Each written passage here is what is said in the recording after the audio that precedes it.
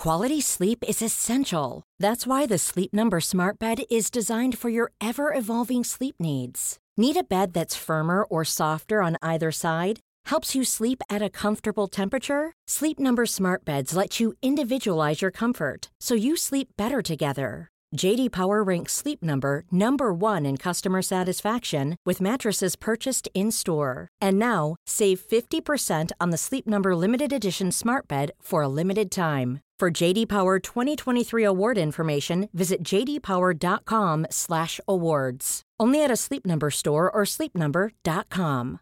Imagine the softest sheets you've ever felt. Now imagine them getting even softer over time. That's what you'll feel with Boll & Branch's organic cotton sheets. In a recent customer survey, 96% replied that Boll & Branch sheets get softer with every wash. Start getting your best night's sleep in these sheets that get softer and softer for years to come. Try their sheets with a 30-night guarantee. Plus, get 15% off your first order at bollandbranch.com. Code BUTTERY. Exclusions apply. See site for details.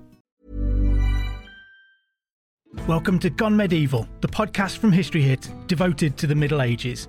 I'm Matt Lewis, and today I'm delighted to be joined for a second time by historian Nathan Amin to talk about his book, Henry VII and the Tudor Pretenders. And the book is packed with really fascinating details about the Simnel plot, but some of those details are missing and quite sparse. It's one of those episodes that's really difficult to find your way through the fairly scanty available sources. So there's no sources that come from inside the Lambert Simnel plot, and some of the ones that are from outside it even are quite mixed. I'm thinking of the incident where the priest Simmons appears to have been tried by convocation prior to the landing, but then he's also captured on the battlefield. There's a couple of different names for him, and there's no real surety about who he was or when he was exposed as being part of the plot. How did you find it navigating that lack of information and the contradictory nature of some of that stuff from inside the plot? Very difficult.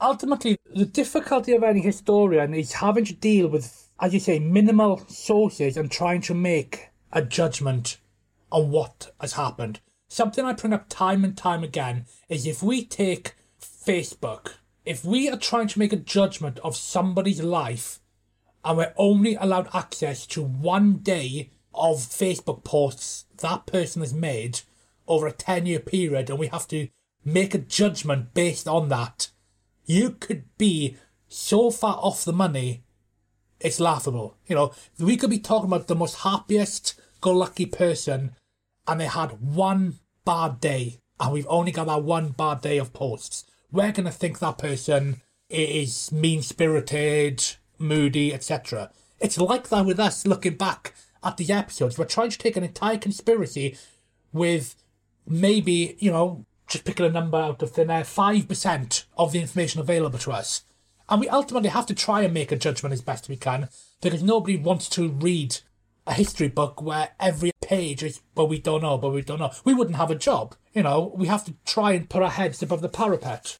And readers are paying for your view on it, aren't they? Your take, your conclusions of what you think can be read into the available evidence that we do have. But I think it goes to show how scarce some of that information can be, that, this priest Simmons who supposedly trained the boy from Oxford isn't even easy to document or find, and appears at different places at different times in the source material that we have.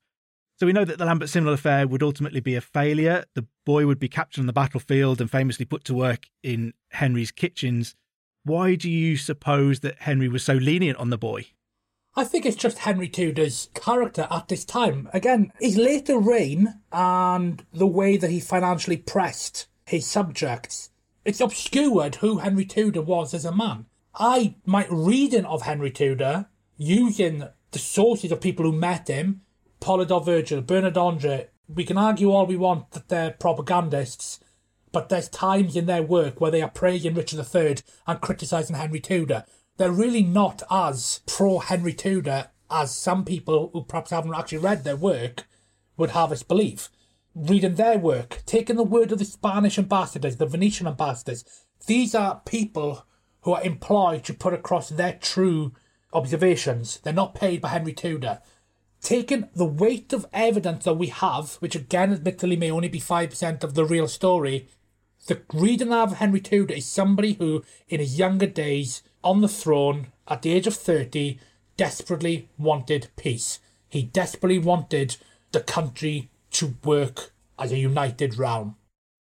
Do you think he maybe saw a little bit of his own story in this boy as well, being everybody else's pawn, being used, not being the person driving events, but being almost the victim of what others are doing around you? And so Henry took sympathy on him because he saw a little bit of himself in the boy, of his own story? Yeah, absolutely. And this is going to sound really curious for somebody who oversaw the death of Richard III and how Richard III was treated after the battle. But Henry Tudor was a magnanimous victor. He won against Simnel. He put him to work in the kitchen. When he captured Perkin Warbeck, Perkin Warbeck's life was spared twice. Henry Tudor was not a vicious, ruthless man who sought to take out and murder all his enemies. This all changed. Henry Tudor's patience seemed to have only finally snapped when in 1499, when a third pretender called Ralph Wolford surfaced in the same year that he started to get sick, that the Spanish were pressing him. By 1499, Henry Tudor had been on the throne for 14 years. It's only then his patience starts to snap, something exacerbated by the death of one son, Edmund, the death of another son, Arthur, and the death of his wife, Elizabeth, all within a 3-year period. It's then that we see this ruthless version of Henry surface. Up to that point, he had no need or no desire to just slaughter pretenders who went against him. Yeah, so Ralph Wilford is a boy from London, a young man from London who, again, impersonates the Earl of Warwick and claims to have escaped from the Tower and tries to propel himself forward as a potential candidate to the throne. He's very quickly captured. I think his imposture lasts, 2 weeks? He's very quickly captured and almost immediately executed. And I think there's a sense there of Henry just saying, right, that's it, enough. Yeah, enough. It's been 14 years and it's still Warwick, Warwick, Warwick, which for me is always the key of any discussion around Henry Tudor's reign. Everything always seems to come back to Warwick. Yes, we've got Simnel. Yes, we've got Warbeck. Yes, we've got Wolford, etc. The key to all of it always was Warwick, a true, undeniable Yorkist prince.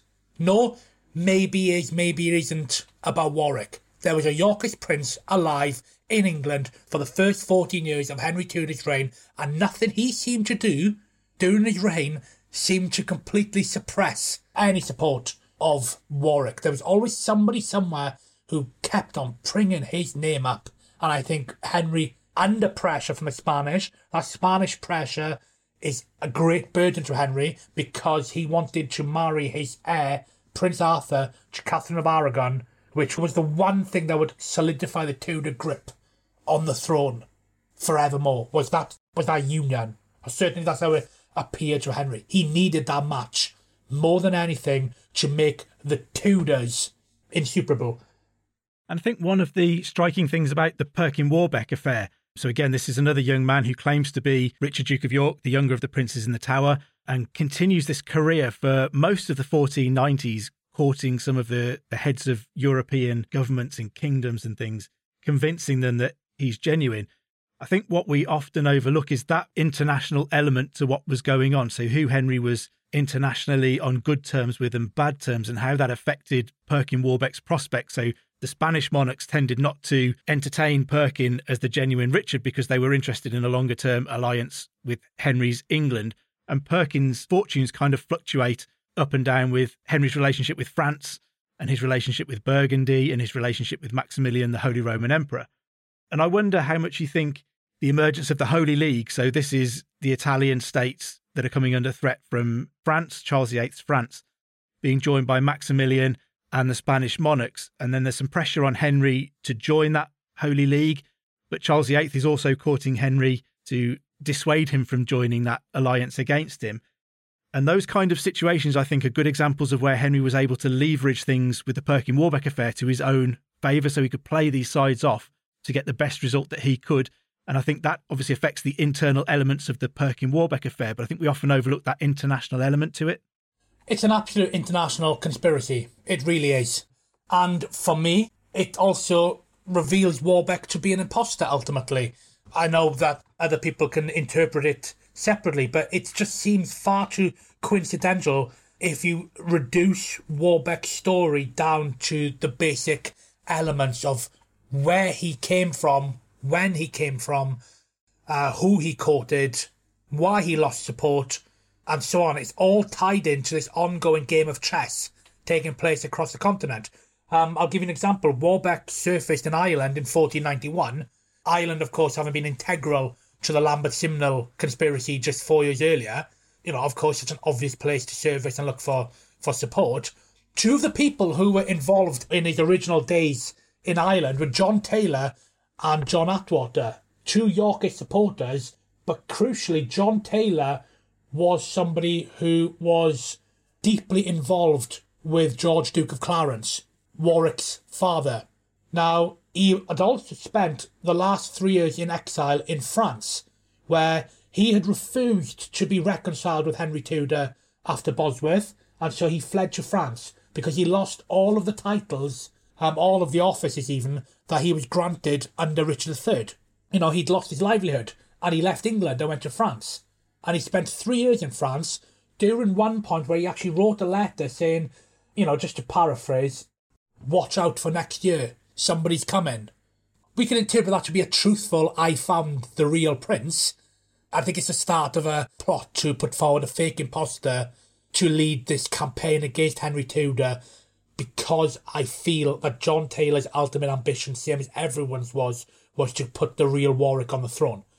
So John Taylor has suddenly, with French support, found a lad who it later is claimed was actually French by birth, French by bearing, Perkin Warbeck. He's even called the French lad by the Irish.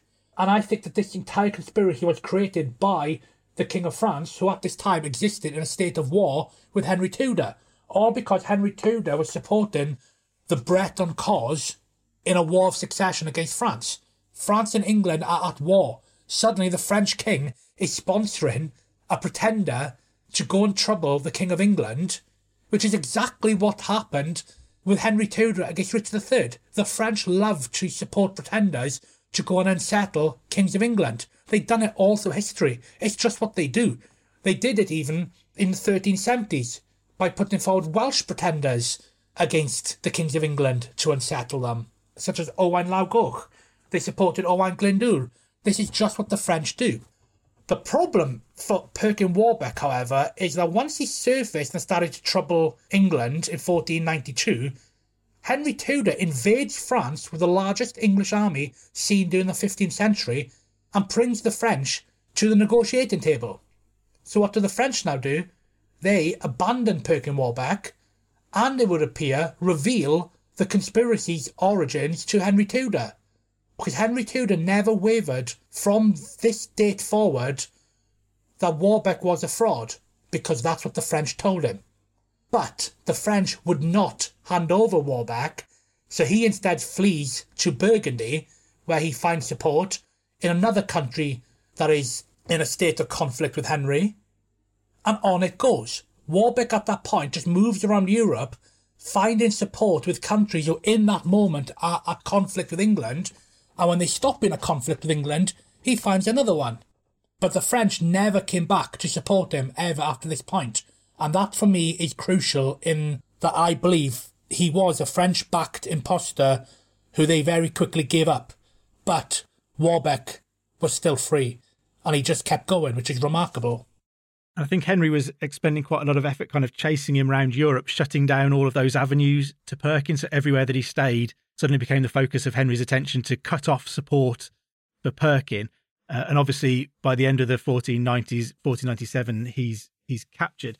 But one of the things I was interested in when reading your account of Perkin Warbeck's affair was Henry's willingness to kind of switch between enmity and friendship when necessary. Particularly, I'm thinking of people like the Earl of Surrey, so the son of the Duke of Norfolk who'd been killed at the Battle of Bosworth. He'd fought against Henry at the Battle of Bosworth.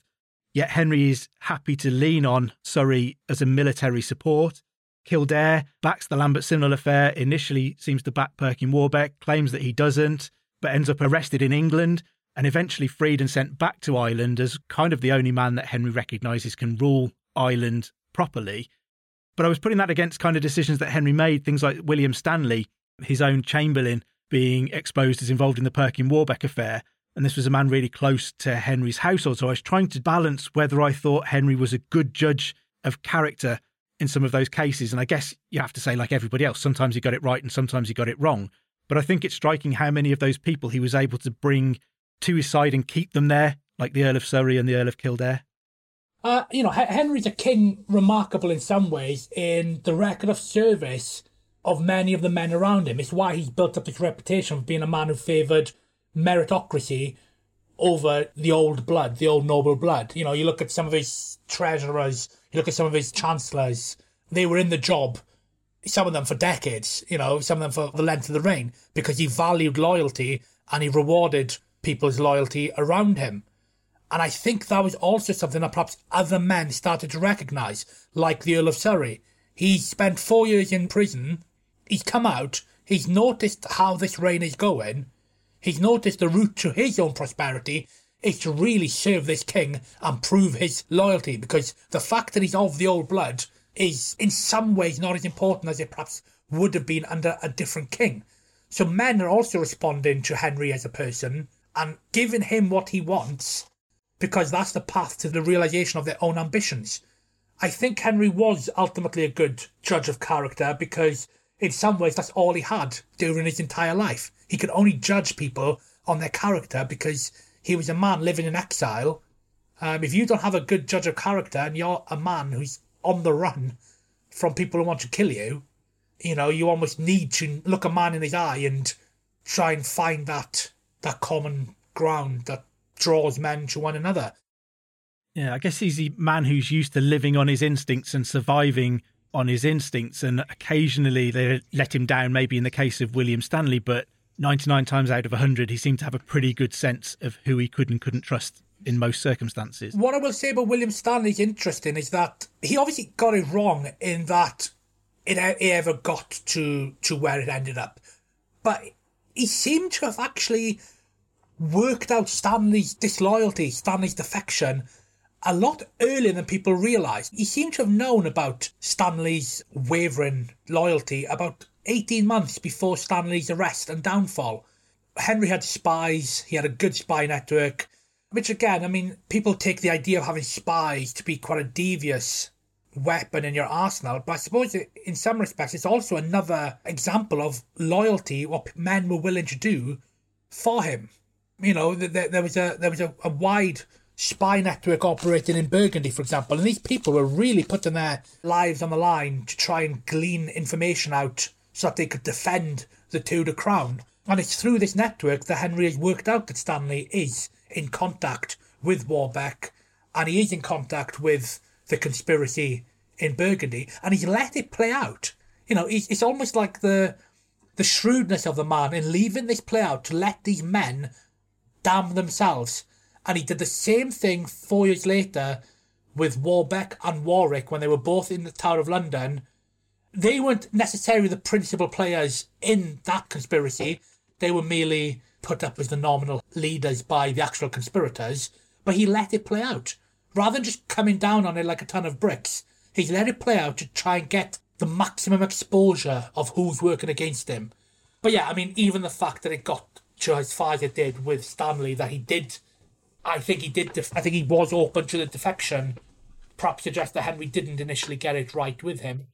I was going to say there's a parallel to what happened with Warbeck and Warwick in the end in 1499, in the sense of kind of giving the conspiracies enough rope to hang someone, so make sure there's enough to convict them of treason and they're not going to get away with any of this, but never quite let it get to the point where it becomes really dangerous. Absolutely. Henry seems to have always had he always seemed to have been safe in the end. And it's easy to say that with hindsight because we know he survived these conspiracies. And at times they did seem to be quite close-run things. But he never seems to have ever really come into a situation like Richard III of Bosworth where you're literally fighting one-on-one for your life. He always seems to have been quite insulated, ultimately. And that is, again, I don't think people give him enough credit for being able to... we're always focused on these plots and conspiracies against Henry, which suggests that he was a king who wasn't able to garner and encourage wide support. But I think ultimately Henry Tudor was quite a popular king during his day, not in people chanting or cheering his name in public, but in people accepting that he is the king and we're going to support him. Because if they wanted to bring him down, they would have done. Richard III was brought down. The evidence for that is in the failure of the Lambert-Simnel affair to garner support in England. Perkin Warbeck, had an English arm to his conspiracy that was ultimately undone by Robert Clifford informing Henry of who was involved. But there was no real sense that there was senior nobility involved in opposing Henry during the Perkin Warbeck affair all through the 1490s. So there is a sense that although there were these conspiracies going on, there was a strong sense of loyalty to Henry still by the vast majority, at least of those who mattered. Absolutely, and that could just be loyalty to the concept of the crown. People were aware of what wavering loyalties had done to the country over the previous 30, 40 years, and they bought into the concept of this is now peacetime, we're going to stay loyal to the crown no matter what. I still truly believe there must have been a degree of charisma about Henry, certainly before 1500, certainly before the last 10 years of his reign. Widowhood, loss of 2 sons, and a decade of ill health really created a dark aura to the end of the reign. Certainly up to that point, Henry Tudor does seem to have been a man who was able to garner loyalty and support in those he met. There's enough ambassadorial reports that suggest that he was a cheerful, charismatic speaker, and I think that must have appealed to a lot of people. It's interesting when we look, let's take the city of York as an example. During the Lambert-Simnel invasion, that's where, let's just call them Yorkist rebels for ease at the moment, but the Yorkist rebels marched to the north of England trying to garner support from all of Richard III's old stomping grounds. They struggled considerably in the north. Bear in mind, Richard III had only been dead at this point for 2 years. We know how popular and how widespread his support had been developed over a couple of decades prior to that. In 2 years, people hadn't suddenly forgotten Richard III and Richard III's memory. These Yorkist rebels struggled to garner much support. They certainly attracted some. And they sent a letter to the city of York letting them know we're on our way to claim York. If they'd claimed the city of York, the second biggest city in the country, Henry Tudor would have been in trouble. Because, it's like a rolling stone. Once people in the north saw that York had fallen to the rebels, then they might go, you know what? Actually, we will join the rebellion. Same as Henry Tudor picked up support throughout his own march to Bosworth. The city of York never defected. The city of York stood completely loyal to Henry Tudor. Now, we all know that famous quote of how despondent the city of York was after the death of Richard III at Bosworth. It's very famous and very well known that the city of York wrote in their record books their dismay at Richard III's death, which is considered a bold comment by the city when there's a new king on the throne. And that is taken to prove how loyal they were to the memory of Richard III and how they mourned him. Yet 2 years later, a bunch of Yorkish rebels, led by Richard III's nephew, John de la Pole, turn up outside the city of York and demand to be let in. And the city of York say, no, we are loyal to Henry Tudor. And I think that's an astonishing fact that's often overlooked. A city heavily loyal to Richard III and the House of York stands loyal to Henry Tudor when faced with an army led by the alleged Earl of Warwick, a Yorkist prince. Have you heard of the teenage werewolf prosecuted in 1603? Did you know that the 17th century British government relied heavily on female spies? And do you want to know about chin-chucking and thigh sex? Of course you do. I'm Susanna Lipscomb, and my new podcast, Not Just the Tudors, is a deep dive into what I like to think of as the long 16th century. We'll be talking about everything from Aztecs to witches, Velázquez to Shakespeare, Mughal India to the Mayflower. Not, in other words, just the Tudors, but most definitely also the Tudors. Subscribe to Not Just the Tudors from History Hit, wherever you get your podcasts.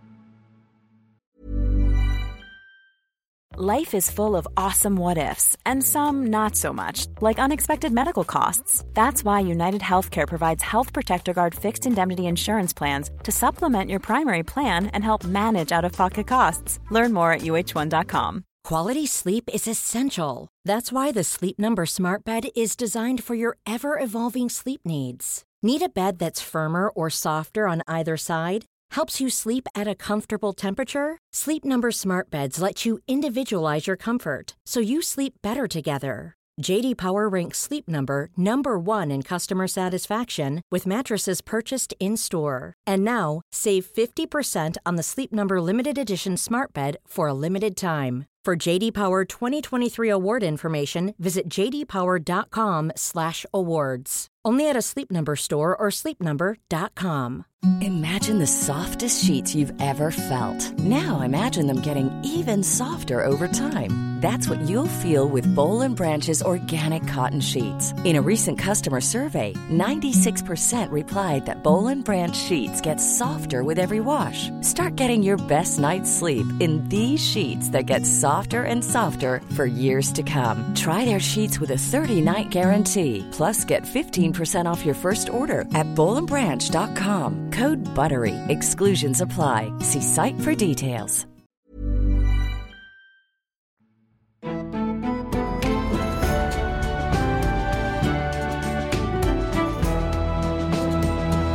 And I think the ultimate measure of Henry's success in this period is the fact that he sees off all of these pretenders. So the Simnel affair is dealt with pretty promptly with the Battle of Stokefield, and it kind of ends there. Lambert Simnel, put to work in the kitchens, appears later on working with the King's Hawks, but otherwise we don't really know what happened to him, but survived the incident.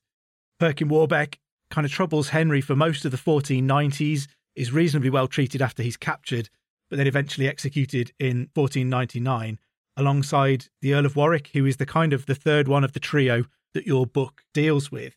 And I wonder why you feel he attracted so much attention and focus for rebellion that never seemed to go away when he'd spent 14 years as a prisoner, didn't seem to make any efforts on his own behalf to try and escape or become a focus. So why did he attract so much attention from people who were opposed to Henry?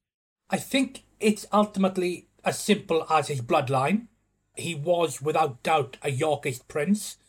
He had that Yorkist lineage in him, the Yorkist claim to the throne.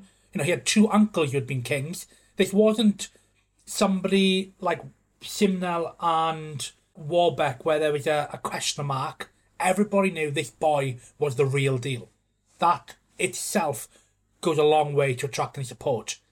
But he was also grandson of the great Warwick the Kingmaker. We're always told about how popular Warwick the Kingmaker was in England. You know, a man who was a myth, a legend, even at this stage, you know, just 30 years after his downfall. He was already a myth in the consciousness of Englishmen. This boy in the tower bore his title, Warwick. I think that would have had incredible appeal to the people who wanted to see somebody other than Henry Tudor on the throne. It's easy to get bogged down with all of these conspiracies and believe that the support was widespread, when, quite frankly, the support doesn't appear to have been that widespread at all. It still seems to be just small pockets of Englishmen. But within those small pockets of Englishmen, at least, the name Warwick was enough to garner support. There was even a quote by, I think it was Edward Hall, 50 years after these events, right in the mid-Henry VIII's reign, where he suggested that the reason that the Spanish really pressed Henry Tudor to kill Warwick before they sent their daughter Catherine of Aragon over to England was all down to the name Warwick. I think the quote is, as long as there was an Earl of Warwick that lived, England will never be cleansed of civil war. So Warwick the Kingmaker's name, it was for his grandson. It was well known on the continent even. And that could be true. Ferdinand of Aragon is sat in his palace in Spain. He's picking up little bits of reports from his ambassadors, and all he's hearing is that there's a Warwick still alive. There's a prince in the tower. Warwick. I'm not sending my daughter over there until she's killed. And I think that same notoriety would have extended to the common Englishman who knew that there was a Warwick around. And I think it's as simple as that. I think it's just bloodline. I think you mentioned in the book that there was a story that on Henry's deathbed, the one thing that he repented was having executed the Earl of Warwick. And it struck me reading your account that Warwick almost represents the antithesis of Henry in the sense that none of this seemed to be of his own making. He was a pawn of other people. He was pushed around and his name was used and he was put forward by other people rather than at his own will. But unlike Henry, Warwick never kind of escaped those plots. So where Henry had this Hollywood ability to escape at the last second and vanish off into the mist, Warwick completely lacked that and never managed to escape the chains that bound him. So his story is almost the opposite of Henry's ability to survive all of the threats. If I just bring it back a little bit to what I said earlier about Polydore Virgil, how many people misunderstand the work of Virgil in that they consider him to just be a 100% propagandist for Henry Tudor. It's through Virgil that we're told how Warwick was but an innocent boy, an unhappy boy, he's quoted, who is committed to prison not through any fault of his own. Even during the reign of Henry VII and shortly thereafter, writers deeply loyal to putting across a favourable view of Henry are able to acknowledge that Warwick was a true innocent. He was as innocent as his cousins, the princes in the Tower. Yes, okay, he was executed at 24, not possibly with the princes in the Tower, not possibly as children, but he was an innocent. He did nothing wrong himself.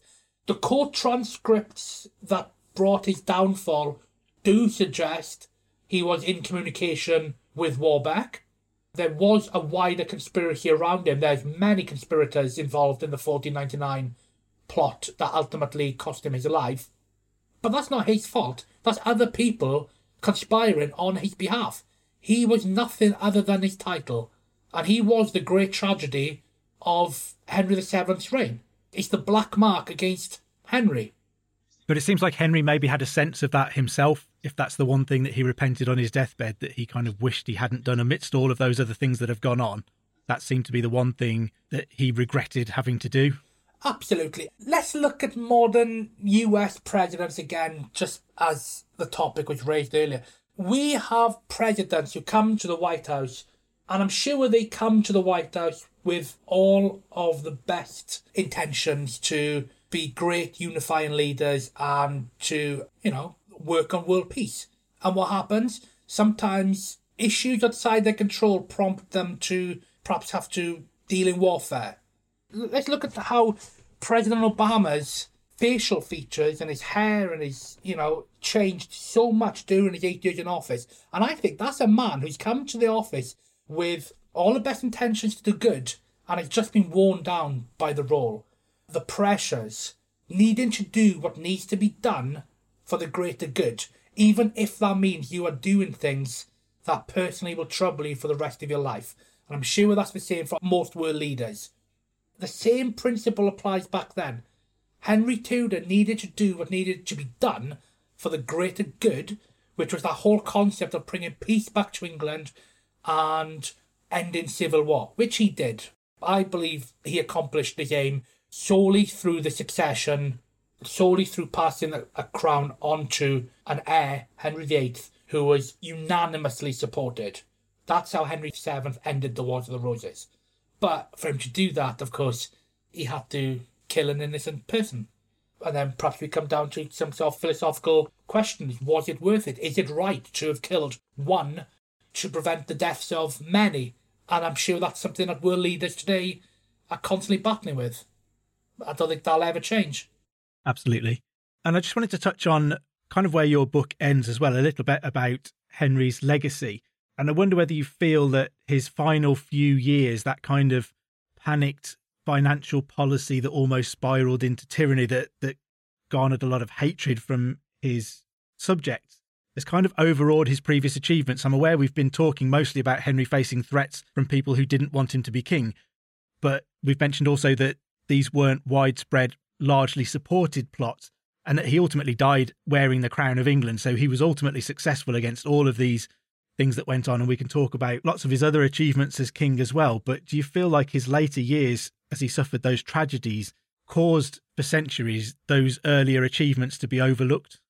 Yeah, absolutely. History is something that's always being rewritten, reinterpreted. It is just the nature of the subject. I think Henry has suffered a lot by how the narrative of his reign was shaped during the 1800s, during the Whig history period, because they really did focus a lot on his financial acumen. They focused on how he suppressed opposition using finance, which he did, but I just don't think it shows the full story of this man. It doesn't show the full story of the reign. When you put yourself in his shoes at the time and you try and sit at his desk and try to look around the kingdom around you, you try and take into consideration the constant plots, the conspiracy against you. You've had 2 sons die. That's something people always forget.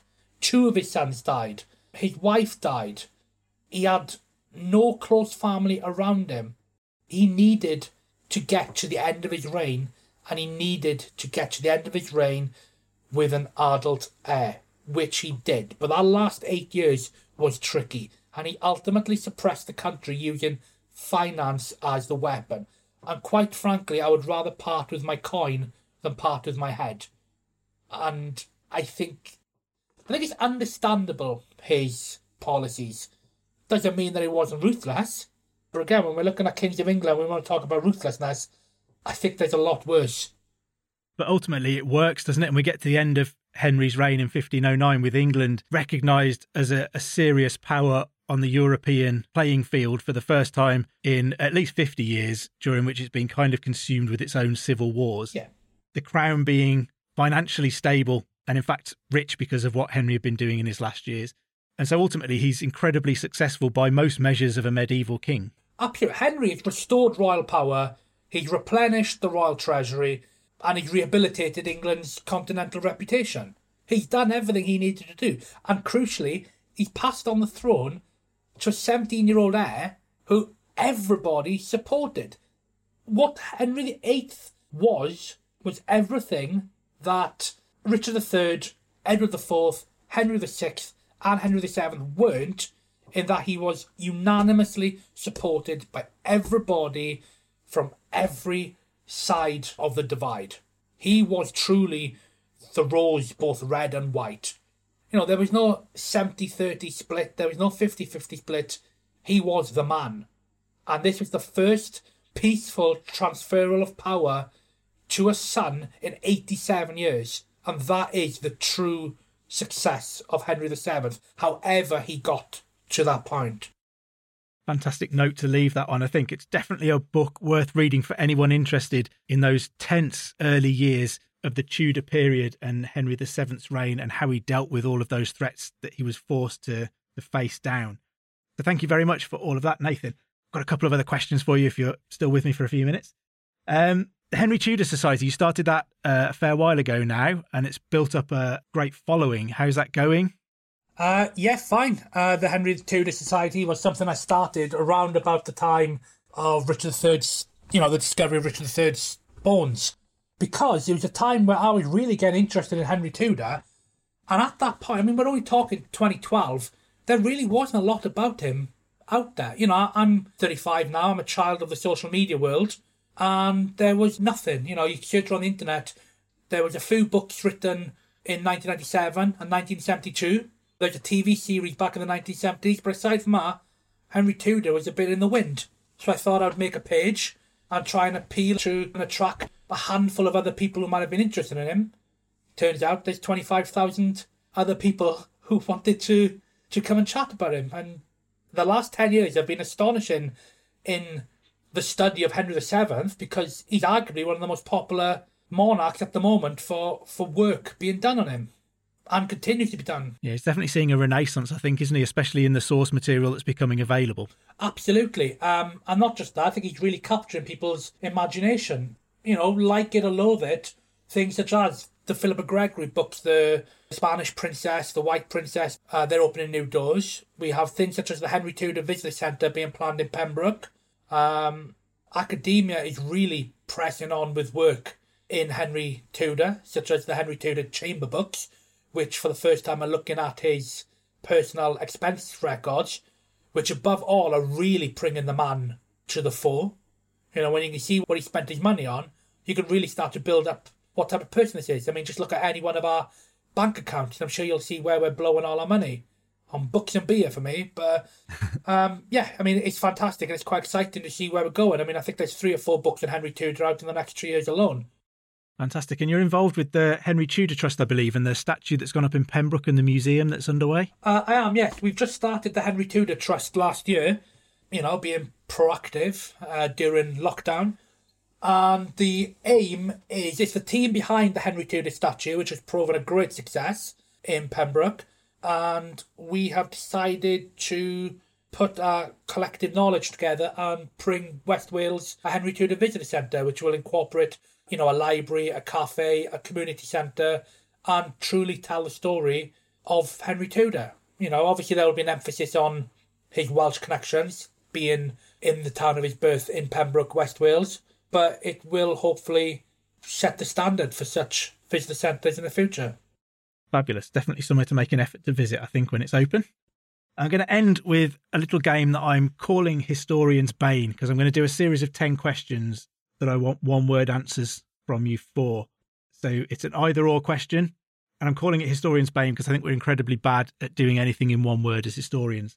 I want to see if you can make it through 10 questions with no more than 10 words. So are you ready? I think. Right, here we go. Cats or dogs? Cats. Books or movies? Books. Steak or beer? Steak. Beach hut or a cabin in the woods? Cabin in the woods. A castle or a cathedral? Cathedral. A library or a museum? Library. Spider-Man or Batman? Batman. Henry VII or Thomas Beaufort? Thomas Beaufort. Henry VII or Muhammad Ali? Oh, you're killing me. Muhammad Ali. Tudors or Beauforts? Beauforts. There you go. I just wanted you to relegate Henry VII a little bit further down in your thinking for the day. He's gone. I've come out of that almost hating him. You didn't do too badly. I think there was a couple of extra words squeezed in there along the way, but that wasn't too bad, to be fair. So thank you very much for joining me. Before we finish, where can people buy your books and where can they catch up with you on social media? My books are available from all the usual spots. In particular, at the moment, I'm trying to push a new website called bookshop.org. So if you just type in Google bookshop.org, Nathan Amin, you'll find my books. And you can find me on social medias at Nathan Amin. That's Instagram, Twitter and Facebook. Fabulous. And I definitely recommend your book for anyone interested, either in the end of the Wars of the Roses period, the end of the 15th century, or the beginnings of the Tudors. So thank you very much for joining me, Nathan. I've really enjoyed that chat. Thank you for your time, and I'll hopefully speak to you again soon. No problem. Thank you very much.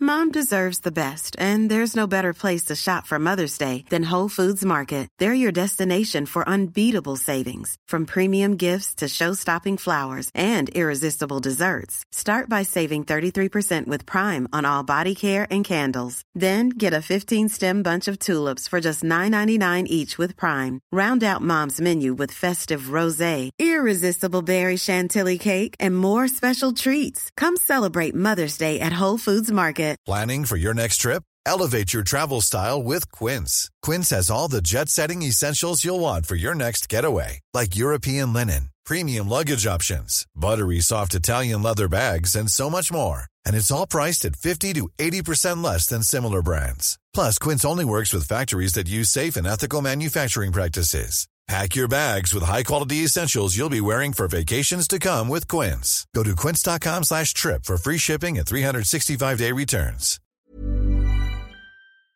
Thank you for listening to this episode of Gone Medieval. Please follow this show wherever you get your podcasts. It really helps us out, and you'll be doing me a big favour. Don't forget you can also listen to all of these podcasts ad-free and watch hundreds of documentaries when you subscribe at historyhit.com/subscribe. As a special gift, you can also get your first 3 months for just £1 a month when you use the code MEDIEVAL at checkout.